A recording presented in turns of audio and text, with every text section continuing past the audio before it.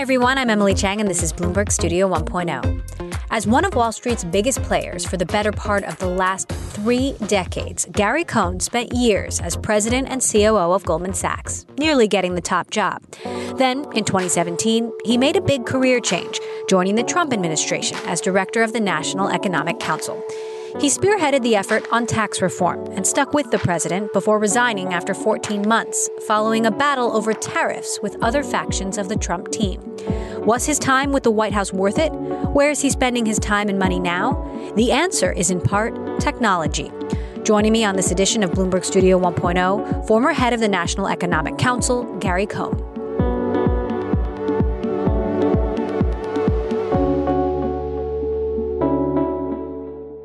I'd like to start with your big picture mid-pandemic view.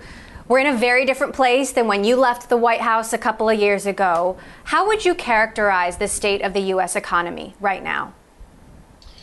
So one thing is we have to remember how resilient the United States economy is.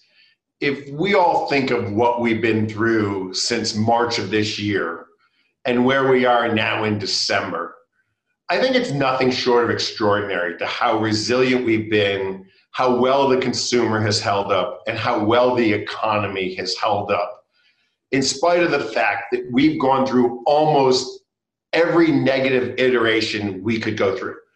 From completely shutting down the economy at one point, which we now understand all of the ills, both for the economy as well as the emotional and psychological well-being of the country, to having all these little micro events in different parts of the country go on one by one.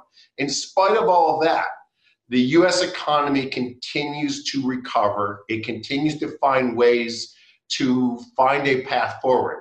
Since you left government, you have explored new territory. You have a SPAC, of course. You are on some tech startup boards. Tech has cushioned the blow of the pandemic and also accelerated huge changes in human behavior. What COVID-borne technologies do you think are here to stay? So, Emily, we've learned a lot in the last 8 months, and we'll continue to learn. And I think that COVID has accelerated a lot of the technologies that were coming naturally. If it's payment or fintech today, we didn't invent fintech 8 months ago, but we're using more and more of the payment apps, and we all want to be touchless or hands-free. We don't want to be touching pens or writing or signing pieces of paper. So we're using touchless payment systems. I think the biggest question coming out of COVID for me is going to be this data and freedom of data issue, because we've seen a lot of the problems. Think about the whole issue when we went through the CARES Act. One of the big cornerstones of the CARES Act is that we sent money out to individuals, well-deserving individuals in the United States. It took the federal government using all of their powers months to find people and to actually be able to disseminate cash to them, cash that they wanted and cash that the government was trying to get to them. We have technology solutions that would solve that. I'm just not sure people are willing to give up the freedom to have technology solve that problem. We just went through an election. Think of the maybe controversy or maybe not controversy around the election. And all the discussion around standing in line to vote and all the discomfort that created. We have the technology to create real biometrically enhanced voting, where you literally could vote anywhere biometrically, whether it's voting from your iPhone or going to a polling place and using your biometrics to vote. We would have 100% accuracy on knowing who voted, when they voted, where they voted from, not who they voted from. But there are a lot of technology solutions that we could be using and maybe we should be using, but we're going to run into this natural antibody of what information people are comfortable having out in the system and what information people are comfortable with the government having. And I know you're investing across biometrics and cybersecurity. What about the security concerns and the risks associated with incorporating more biometrics, more of us giving our own data into these solutions? Well, I mean, you've said it. I am a huge fan of biometrics. I think that biometrics are going to play a bigger and bigger role in our lives. We only have one set of biometrics. You only have one handprint. You only have one retina scan, and you're born with it and you die with it, and you carry it with you for life. When I went to vote, and I'm not criticizing my voting system, I literally went in there and said, hey, I'm Gary Cohn. They looked me up and I signed.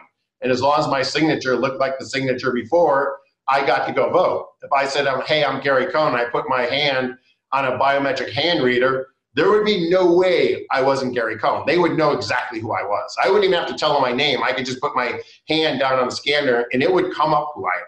How bullish are you on Bitcoin and cryptocurrency, and how much do you believe they will fundamentally transform our economy? So when we talk about blockchain, and we can come back and talk about the infrastructure, that's the highways and the pipes that are necessary for Bitcoin, but they're necessary for many other applications. And I think they're very useful, and I'm very bullish on them. When you talk about Bitcoin in itself, I don't have a strong opinion on Bitcoin. In essence, I'm not a strong believer in Bitcoin. Really? Why not? It is a developing asset, potentially. And for all the reasons it's a strong developing asset class, it may fail. Remember, part of the integrity of an asset class, or part of the integrity of a system, is knowing who owns it and knowing who has it, and knowing why it's being transferred. And is it being used for legitimate causes? Is it being used for good? Or is it being used for illegitimate causes? Is it being used in corrupt practices and corrupt ways? The Bitcoin system today has no transparency to it.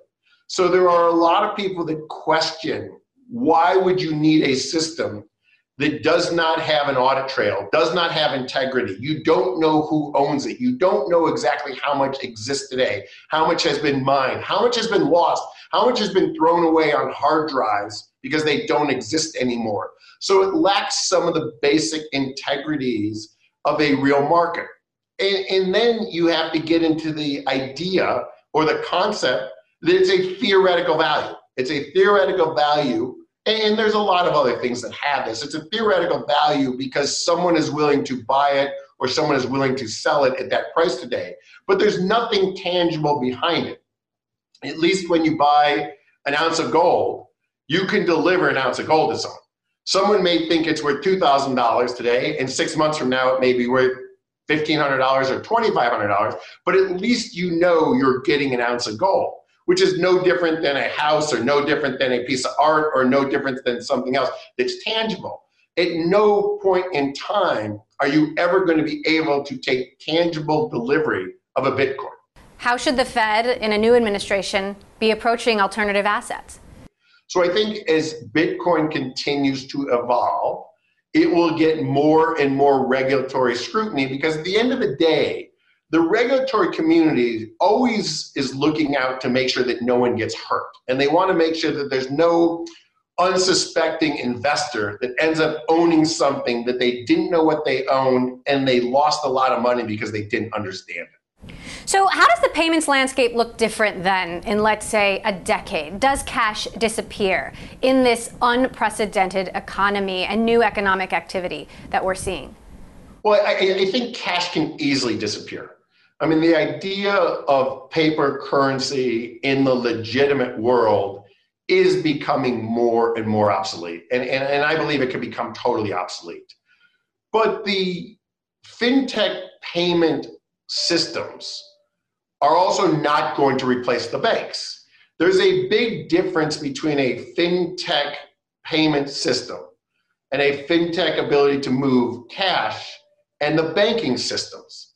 And remember, the banking systems are big, they're highly regulated, and they're regulated, again, to protect investors. They're regulated to protect depositories. So when someone puts money into a bank that is highly regulated, they are 100% confident that they can get their money out at a moment's notice. And there's an enormous amount of very expensive and very costly regulation that goes around that concept that if I put $1 in, or I put 50 cents in, or I put $100 in, whenever I want to withdraw it, it will be there for me.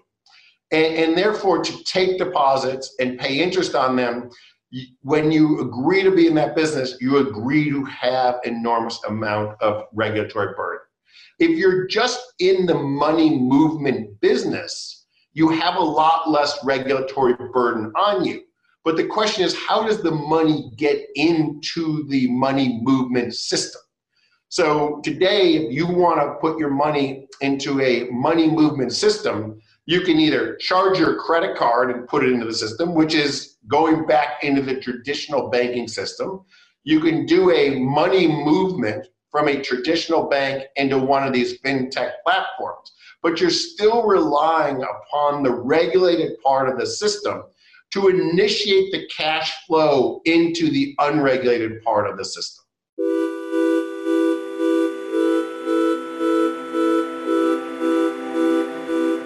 This is my conversation with the former director of the National Economic Council, Gary Cohn. Up next, much like big banks have faced regulation, what are his thoughts on big tech regulation now? And his outlook on the public markets. I'm Emily Chang. This is Bloomberg Studio 1.0.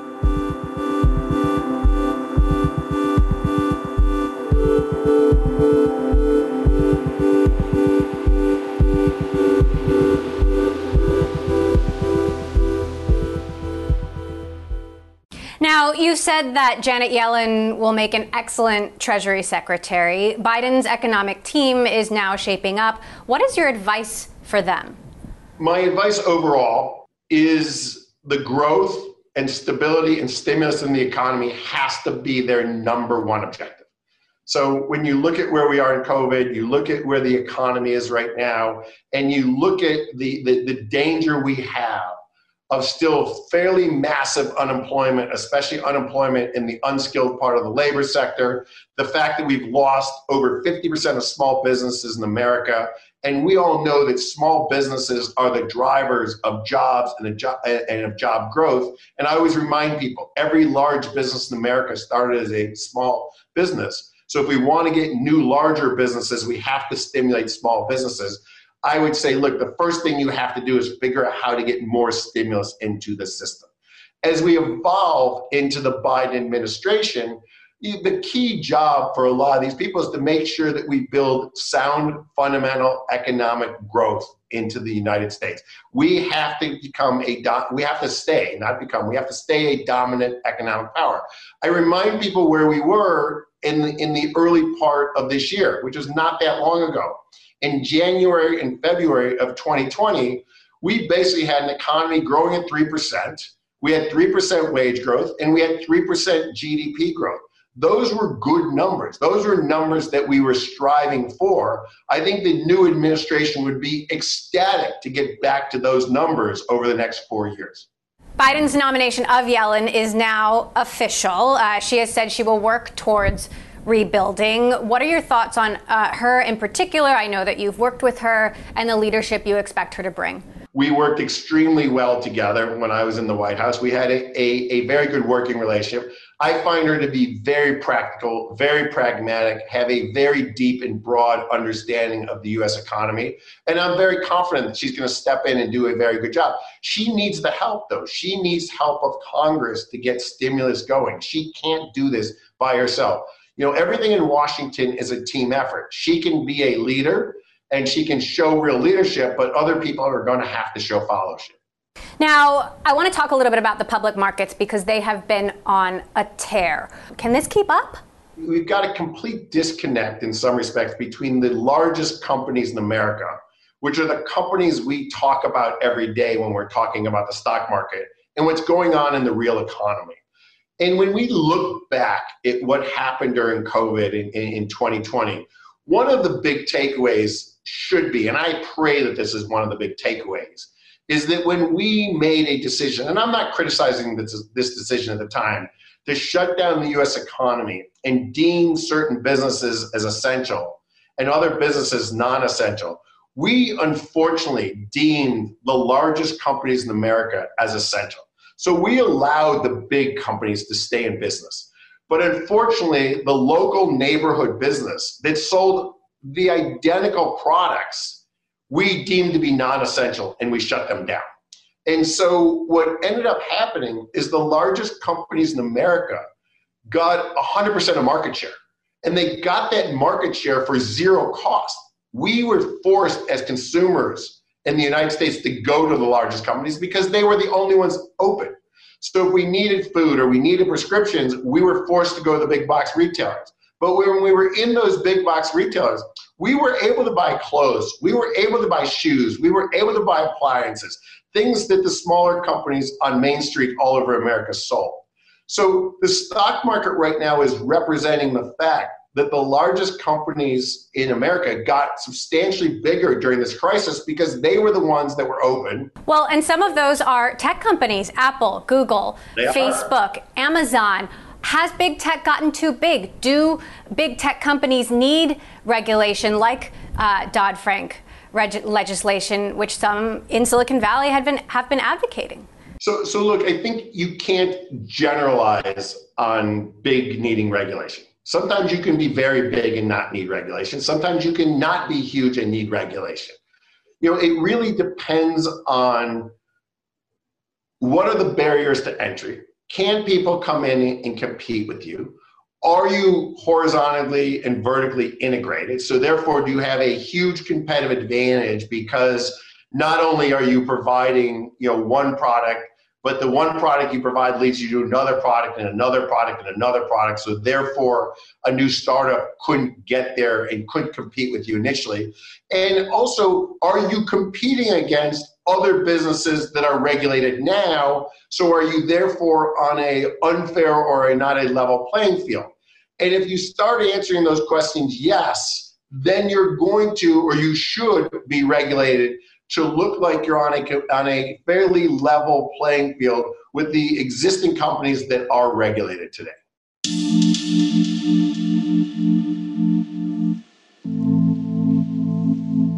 You're listening to my conversation with Gary Cohn, former director of the National Economic Council. Up next, the former COO of Goldman Sachs shares his thoughts on the SPAC craze and was his time with Trump worth it? I'm Emily Chang, and this is Bloomberg Studio 1.0. Stay with us.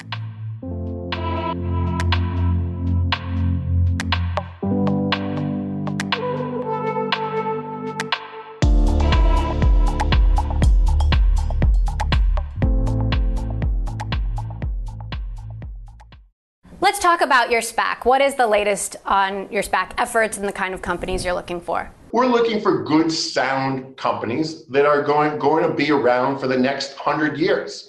I want to buy a company that I'm happy to own for the next 20 or 30 years. And do you think the SPAC process will change the traditional IPO process fundamentally? Like, is this the beginning of a sea change in how companies get to the public markets? So I've been in the financial services long enough to know that I've seen new products come, I've seen new products go, I've seen new opportunities. I do think we are at a watershed moment in the SPAC world. And that SPACs are now here to stay. The general acceptance of SPACs, both on the sell side and the buy side for companies being willing to sell themselves to SPACs, and SPACs being better buyers of assets, that has changed dramatically. The management teams in the SPACs have gotten better and better. It's not going to look in the future like it looks today. The SPAC world will get more mature, it will define itself, it will redefine itself, but I think the SPAC product is here to stay as a mechanism for existing companies to merge into pre-existing publicly listed blank check companies. The challenges of the time are unprecedented, but returns have also been phenomenal. If you were running a big bank today, would you be giving big bonuses this year, bonuses in line with the enormity of the returns? So I think that, remember, banks are very competitive beasts and beings. And banks not only compete with other banks, they compete with asset managers, they compete with private equity firms, they compete with hedge funds. And remember, the bank's asset base is its human capital. So a bank is only as good as the people that they can attract and they can retain.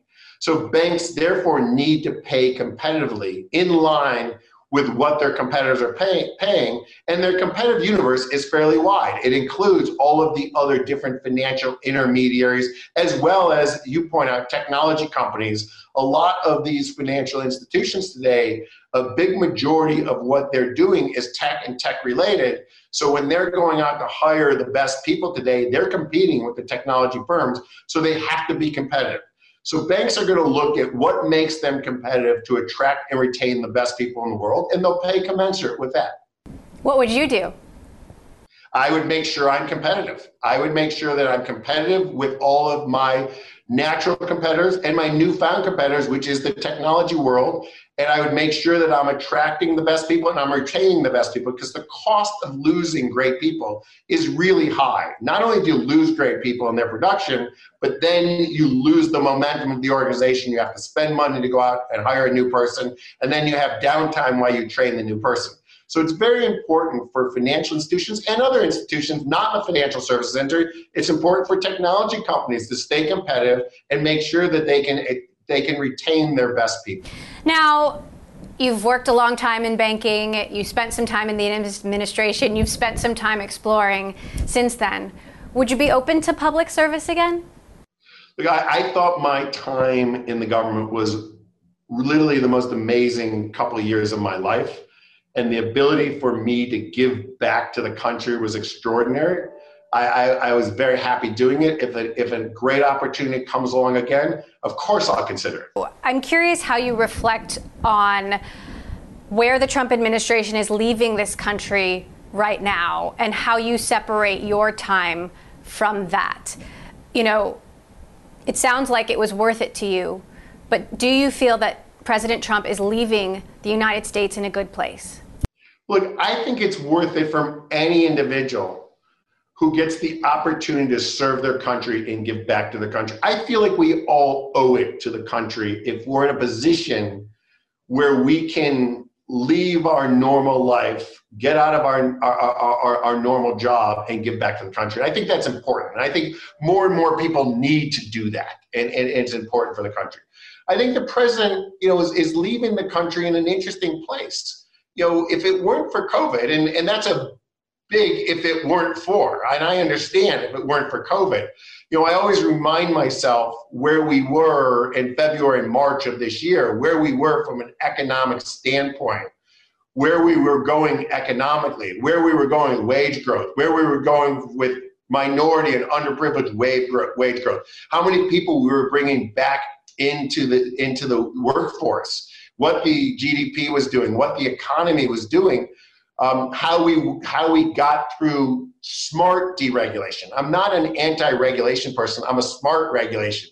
How we deregulated some of the medium and smaller banks in the United States to make them more competitive so they could lend more money into the economy and stop spending that money on regulation that didn't make them safer and didn't make them sounder. When I think of the things that were achieved, it is a pretty good track record. Look, COVID has been devastating. COVID has been devastating to every individual in this country. I don't care who you are, COVID has had a dramatic effect on you, and it will have a dramatic effect on the legacy of any president who would have been in office during this time. So where are we going to see you dig in? Like, what are we going to see Gary Cohn do next? I still think there's enormous opportunities in the technology world. I'm one of those that does agree that we're still in very, very early innings of what's going on in technology and what's going on in the world and how technology and the cloud is going to affect our lives. So as I keep looking at opportunities and I keep looking at companies and I look at places where I'm spending more and more of my time, they all revolve around technology, cloud, and how our lives are going to change because of further, I would say, revolution or evolution of technology. All right. Gary Cohn, former director of the National Economic Council, thank you so much for joining us today on Studio 1.0. It has been great to have you.